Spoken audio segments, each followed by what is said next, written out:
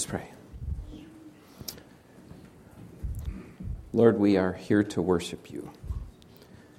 I pray that our service, our worship of you, our love for you, our study of your word, I pray that it would all be pleasing to you and that you would help us truly to have a better understanding who our Savior is.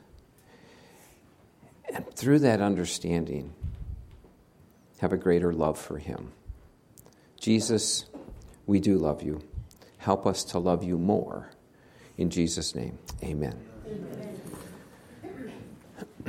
There's nothing like a scandal to capture the news headlines. And whether it's a sports hero or a Hollywood actor or a politician or sadly even, well-known religious leaders, there seems to be no shortage of scandals in our nation. But what if what people thought was a scandal really turned out to be something good? What if a scandal wasn't a scandal, but it was something that was just misinterpreted? No, I'm not saying that that's true of any of the scandals that we might see on the nightly news. I think usually those scandals are there for reasons because someone did something bad. But what if a scandal really wasn't a scandal? The reason I ask that is because that is exactly what happened to Jesus. Last week we talked about how audacious he was, because if you remember right, there was a leper who came up to Jesus, and Jesus did the unthinkable. He reached out and he touched that leper when he was healing him. And then Jesus did something else that was audacious, because then a paralytic, when he was lowered down there to Jesus in the house, Jesus didn't just heal him physically. Jesus declared the man's sins to be forgiven. Well, that could only be done by God. And of course, that's exactly why Jesus did it, because he is God. But what Jesus did next, though, at least what we see here in the book of Mark, well, it goes far beyond audacious. It is undoubtedly downright scandalous. If last week the things we saw were kind of like jaw-dropping, this would have been, I think I'm passing out, falling on the ground, because this is just so incredible, so unthinkable. But yet, the scandal was not a scandal. In fact, two of the most amazing, incredible things we see in our Savior here. So I really have 2 points, 2 things I want us to look at here today. First of all is a scandalous calling and meal. Hopefully you're with me. Mark chapter 2. Let me read verses 13 and 14 and have you follow along. He went out again beside the sea, and all the crowd was coming to him, and he was teaching them. And as he passed by, he saw Levi, the son of Alphaeus, sitting at the tax booth, and he said to him, "Follow me." And he rose and followed him. Wait, back the scandal truck up a minute here. What's wrong with anything that we just read in those verses? It doesn't seem like a big deal. If you remember right, a few weeks ago we saw how Jesus in chapter 1, how he called Simon Peter and Andrew and James and John to follow him. And they did that. So now here we read that Levi is also called to follow him. By the way, you probably already know this, but Levi, we know him better by his other name, Matthew. So, in case you're wondering, I'll try to use Levi since that's what Mark does, no guarantees. If I say Matthew, you're with me, right? Yeah. Okay, good, thank you. So now he calls Levi here to follow him, just as he had called the other 4 disciples earlier. So this just doesn't seem like a very big deal to us. But that's because we don't understand the first century mindset. Because in the first century, this was a big deal. In fact, this was a very big deal. So, first of all, I was understanding the culture. So we have the first clue here in verse 14 of what we had just read, where it says that Levi was sitting at the tax booth. But the next few verses, they They shine the spotlight now directly upon Jesus' supposedly scandalous actions. Let's read verses 15 and 16. Follow along as I do that, please. And as he reclined at table in his house, many tax collectors and sinners were reclining with Jesus and his disciples, for there were many who followed him. And the scribes of the Pharisees, when they saw that he was eating with sinners and tax collectors, said to his disciples, "Why does he eat with tax collectors and sinners?" Now, recently, the head of a large medical research department declared that they had started using lawyers now as test subjects. And so when he was asked about that, he said, well, there are really three reasons that we decided to start using lawyers. He said, number one, there are more lawyers now than there are white mice. Number two, he said, lawyers are slightly more humanoid than white rats. Rats. That sounds so much worse. And he said, number three, there are some things that even a white rat won't do. Really, that's all you're going to give me for that one. Now, my apologies to anyone who may have tied in with lawyers, or if you know someone who's a lawyer, my apologies. But the reason I say that is because lawyers, especially the ambulance chasers, they're not really highly esteemed in our society because there seems to be so many of them, and they just seem, again, often to try to be getting the money that we work so hard for so that they can have that. So we don't think of them as necessarily super high on the list of the elite in society. The reason I tell you that, which was an extremely funny joke that sadly many of you didn't laugh at, but the reason I tell you that is because whether you think of lawyers respectably or whether you think of them as just lowlifes, nothing negative you can think about them or anyone else in our society even begins to compare with the disdain that the first century Jews had for tax collectors. They were hated by everyone. I guarantee you, no one ever stood up in school on career day and said, yes, when I grow up, I want to be a tax collector. No one said that. No one, because they were so hated. Now, the taxation system, it was incredibly profitable, so that's why some would do it, but it was extremely corrupt.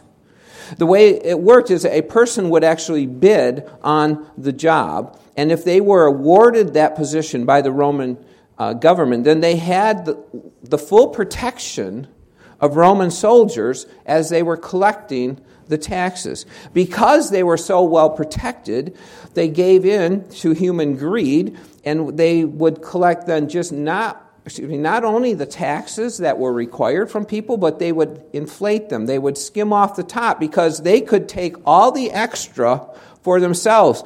And so you, as a tax collector, that's exactly what they would do. Instead of charging you what the government said you owed, they would charge you considerably more. You had no recourse.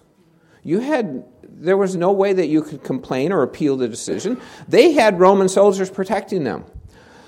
So while being a tax collector was lucrative, it was the most despised profession in all of Israel. They were considered traitors and Roman collaborators. In fact, this is what the Pillar New Testament commentary writes. It says, a Jew who collected taxes was disqualified as a judge or witness in court. Okay, that's one thing. Couldn't even testify. This next one is even more. It says they were expelled from the synagogue. That means they could not even worship with the other Jewish people. It goes on, it says, they were a cause of disgrace for their family. The touch of a tax collector rendered a house unclean. In other words, cannot be entered by anyone. Jews were forbidden to receive money and even alms from tax collectors since revenue from taxes was deemed robbery. So you still have doubts about what I'm saying, that it was a despised profession? Well, think about this with me. If you were a liar, a cheat, a thief, an adulterer, even a prostitute, or a murderer, you were classified as a sinner. Justifiably so, right? Those were all sinful things. Everyone fit under the classification of a sinner. Well, almost everyone. Look at the text again, verse 15. Many tax collectors and sinners. Verse 16, he was eating with sinners and tax collectors. This is amazing to me, because here's the thing. Tax collectors were considered to be so bad, so vile, so evil, that they weren't even good enough to be called sinners. That's pretty bad, right? I mean, they had their own classification. They didn't even qualify to be called a sinner. Sinners and tax collectors. So think of this situation, what we just read here. Here's this Jewish rabbi who is teaching the people. He is a miracle worker. He is calling people to follow him. And the Pharisees are already kind of starting to not like this guy because they're jealous of him. They notice that he has a lot of authority and that he has a lot of power, and so they're becoming very envious of him. They're starting to not like him at all. Now, all of a sudden, this man, this rabbi that they don't like, he was making disciples. He had called the ones that we talked about earlier in chapter 1, but now he is even making a disciple of a tax collector. Even worse than, if that wasn't bad enough, and trust me, that was unthinkable. But then he went to Matthew's home and he ate with a bunch of them. That was a level of personal acceptance of the people there that Jesus did. That was a level of association with those people that Jesus engaged in that was untenable and even unthinkable for any self-respecting Jew. They'd be like, say it ain't so, Joe. And it was so. Because Jesus did the unthinkable here. And if we understand the culture, we realize what he did there is just amazing. No wonder it was considered scandalous. But not only do we understand the culture, we also need to understand Christ's compassion. Look at verse 17. And when Jesus heard it, this is, their complaint about why he's eating with the tax collectors and sinners. It says, when Jesus heard it, he said to them, those who are well have no need of a physician, but those who are sick. I came not to call the righteous, but sinners. Jesus came to call sinners to repentance. All sinners, even tax collectors. So who are the righteous ones? Who are the ones that he said that he didn't come to call? No one. But Jesus knew the hearts of the self-righteous. And he knew that they thought that they did not need to be saved by him. Since they kept the rules of the Old Testament better than anyone else, they did not think that they had anything to repent of. How sad that they didn't even grasp the reality of their situation. They were just as lost as the sinners and tax collectors. But because of their failure to realize that, they refused to accept the forgiveness that Jesus offered. Again, from the Pillar New Testament commentary, he writes this, the grace of God extends to and overcomes the worst forms of human depravity. Ironically, in one sense, great sinners stand closer to God than those who think themselves righteous. For sinners are more aware of their need of the transforming grace of God. I doubt that anyone understood that better than Matthew did. He may have been wealthy. I'm sure he was, because all tax collectors were. But he was a social and spiritual pariah in every sense of the word. Everyone would have hated him except for other tax collectors. But yet, when Jesus called him, someone who was unthinkable for the Jews to even understand that he would call him, but when Jesus called him to follow him, it says that he left it all behind and he followed him. I tell you, when I read this, I thought about, we could talk about the call, how we could talk about how Matthew's obedient response was to follow him. But this passage is really not about Matthew. This passage is about Jesus Christ. And when you read it and study it, he is incredible. Just as he was willing, we saw this last week, just as he was willing to be viewed as physically unclean by actually touching a leper, so now we see that he was also willing to be labeled as socially and religiously unclean by associating with sinners and even tax collectors. You see, rather than being concerned about his cultural status or what others thought of him, Jesus was concerned about people. Any and all people. I love that. That's who our Savior is. You read these passages, you just can't help but just be amazed at how compassionate, how loving he was and is even now for us today. So, second point is this, a scandalous look ahead. Look at verse 18 with me. Now, John's disciples, talking about John the Baptist, now John's disciples and the Pharisees were fasting. And people came and said to him, why do John's disciples and the disciples of the Pharisees fast, but your disciples do not fast? Well, think about this with me, fasting. Fasting was done as a means of seeking God's favor, or it was done as an expression of self-humbling repentance, or it was also done as an expression of grief. Fasting had some real strong spiritual significance in doing it, and that's why John's disciples were engaged in it. Now, the Pharisees is a little bit different. The Pharisees were all about rules and appearances of holiness, and so they actually fasted twice a week. That's how spiritual they were. But the thing is, they weren't doing it in any response of trying to love God or show their submission to him. They were doing it as an outward appearance to others that they were more spiritual than everyone else. The Old Testament, by the way, required the Jews to fast only one time a year, and that was on the Day of Atonement. But here they are. John's disciples are doing it for good, legitimate reasons. The Pharisees were doing it as a way of showing themselves to be holier or more special or religious than anyone else. But Jesus' disciples weren't fasting.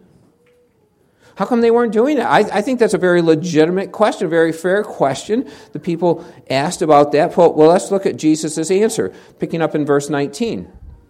And Jesus said to them, can the wedding guests fast while the bridegroom is with them? As long as they have the bridegroom with them, they cannot fast. The days will come when the bridegroom is taken away from them, and then they will fast in that day. Now, you and I read this and we think, well, hey, it's not a big deal. If I'm going to a wedding and they're having cake and ice cream. Don't know that I've ever done this, but I could, in theory, skip eating the cake and ice cream. Yeah, I know. Boy, okay, good. A few of you guys are actually with me and awake and stuff. So, okay, the feeble attempts that I go through all right, but this is different. This is not just not walking up to the dessert table. Weddings in Jesus' day, the celebrations lasted several days. It was absolutely unthinkable that a person would fast during a wedding feast because it was a time of joy, a time of excitement, a time of great celebration. Everyone knew that. No one spent those days there fasting. That's not what fasting was about. It wasn't a diet plan. It was about your relationship with God, grief over your sin. No one did that at weddings. What's really interesting to me here, though, is that Jesus' referral to himself as the bridegroom. I think that's pretty obvious there. And when he's doing that, I think there's great significance to that. It brings to mind several Old Testament passages, such as, you don't have to write these down, but Isaiah 54, Isaiah 62, Hosea chapter 2, those passages in which God declared himself to be the husband of his people. So if Jesus was not God, when he's referring to himself as the bridegroom, that would have been scandalous. But of course we know it was not scandalous because of the fact that he is God. And we talked about, he demonstrated that last week, as we saw, when he, to all of the people there, when he not only healed the paralytic, but when he actually forgave the sins of the man. So, while it could have been interpreted as being scandalous that Jesus referred to himself as the bridegroom, in other words, equating himself with God, there's nothing scandalous about it. But this was scandalous. Let me explain what I mean by that. The scandalous part was when the bridegroom would be taken away, because what Jesus is doing here is he is pointing to the cross. The scandalous part would be when the perfect, sinless Son of God would die in the most excruciatingly painful and the most publicly humiliating way possible, by being stripped and beaten and nailed to a tree. In fact, crucifixion was so scandalous that people didn't even talk about it in public settings. So what Jesus is referring to here, he is pointing to the cross. And that was scandalous, at least to the people there. Now, did anyone know that he was referring to the cross, that he was pointing to that? I don't think so. I strongly doubt it. He made that with his disciples. He made them aware of that later on. But I do think every time, and I'm reading into this here, but I think that every time Jesus thought about and reflected upon the crucifixion that he knew was awaiting him, it had to be sobering. It had to just give him pause. And he knew that when that happened, when he was crucified, in the most scandalous way possible, that his disciples would fast out of grief and out of sadness. So he's pointing to the cross. But then Jesus does something really interesting. He shares two parables here. Look at verse 21 and 22. He says, "No one sews a piece of unshrunk cloth on an old garment. If he does, the patch tears away from it, the new from the old, and a worse tear is made. And no one puts new wine into old wineskins. If he does, the wine will burst the skins, and the wine is destroyed, and so are the skins. But new wine is for fresh wineskins." Well, logically, I think that both of these make sense. Right? If you sew a patch onto an old garment without first washing that cloth, that patch, well, when you do wash it, it's going to shrink and it's going to pull away and it's going to tear and make it worse than it was before you even tried to patch it. That makes sense. Likewise, you never put new wine into old wineskins, because if you did, you would end up with no wine. Because what they did, of course, they didn't have bottles, they didn't have those things there. What they did is they would put wine into animal skins, and you would always put it into new skins, because as the wine would begin to ferment, it would expand. And the old wineskins, they were dry and brittle; they would not expand at all. So what would happen then is that as the wine began to ferment, it would crack open or burst open the old wineskin. And so you just never put new wine into old wineskins. Everyone would have understood both of these examples really well, and it would have made perfect sense to them. So, good to know. Thanks, Jesus. Now we understand a little bit more about patching our clothing, and we understand a little bit more about wineskins, even though we don't really use those, but thank you. I suspect that maybe there was something more significant going on than just helping us to understand about patching clothing and putting wine into wineskin. So what is Jesus talking about here? Why is it so important that he's talking about not to combine the old and the new together? I think it's this. Just as Jesus was looking forward in time to the scandal of the cross, as we saw in verse 20, I think now Jesus is looking forward in time to the implementation of the new covenant. And we'll talk a lot more about this when we get to Mark chapter 14. And so when he's eating his last meal with the disciples, and he talks about this new covenant. So we'll get more into it when we are there. But the way to God was not through rules or regulations, but only through Christ. He was the new. Not abolishing the Old Testament laws. He wasn't saying that stuff was irrelevant or it was bad. Not abolishing the Old Testament laws, but fulfilling them. The Old Testament, everything in it had always been pointing towards Him. It had been looking forward to Him. It had prophesied about Him. But now, here He is on earth with His disciples. He is declaring Himself to be the bridegroom that was going to be taken away. He is the one who would fulfill all of the requirements that God had that were necessary for our salvation. And I think that's the spiritual lesson of what Jesus is talking about there. He brings in the new covenant. He is the solution to our problem. Our sin demands that we be punished, separated from God. But Jesus says, here I am. The cross, it may be scandalous to you guys, but it is an expression of love. The new covenant, I am the fulfillment of the Old Testament. And I am doing that as an expression of love. When I study these passages, like I said, there's so many things that we could talk about, even more about fasting. We could go into a lot of different possible applications. But the bottom line is this, when I study this, it is all about Jesus.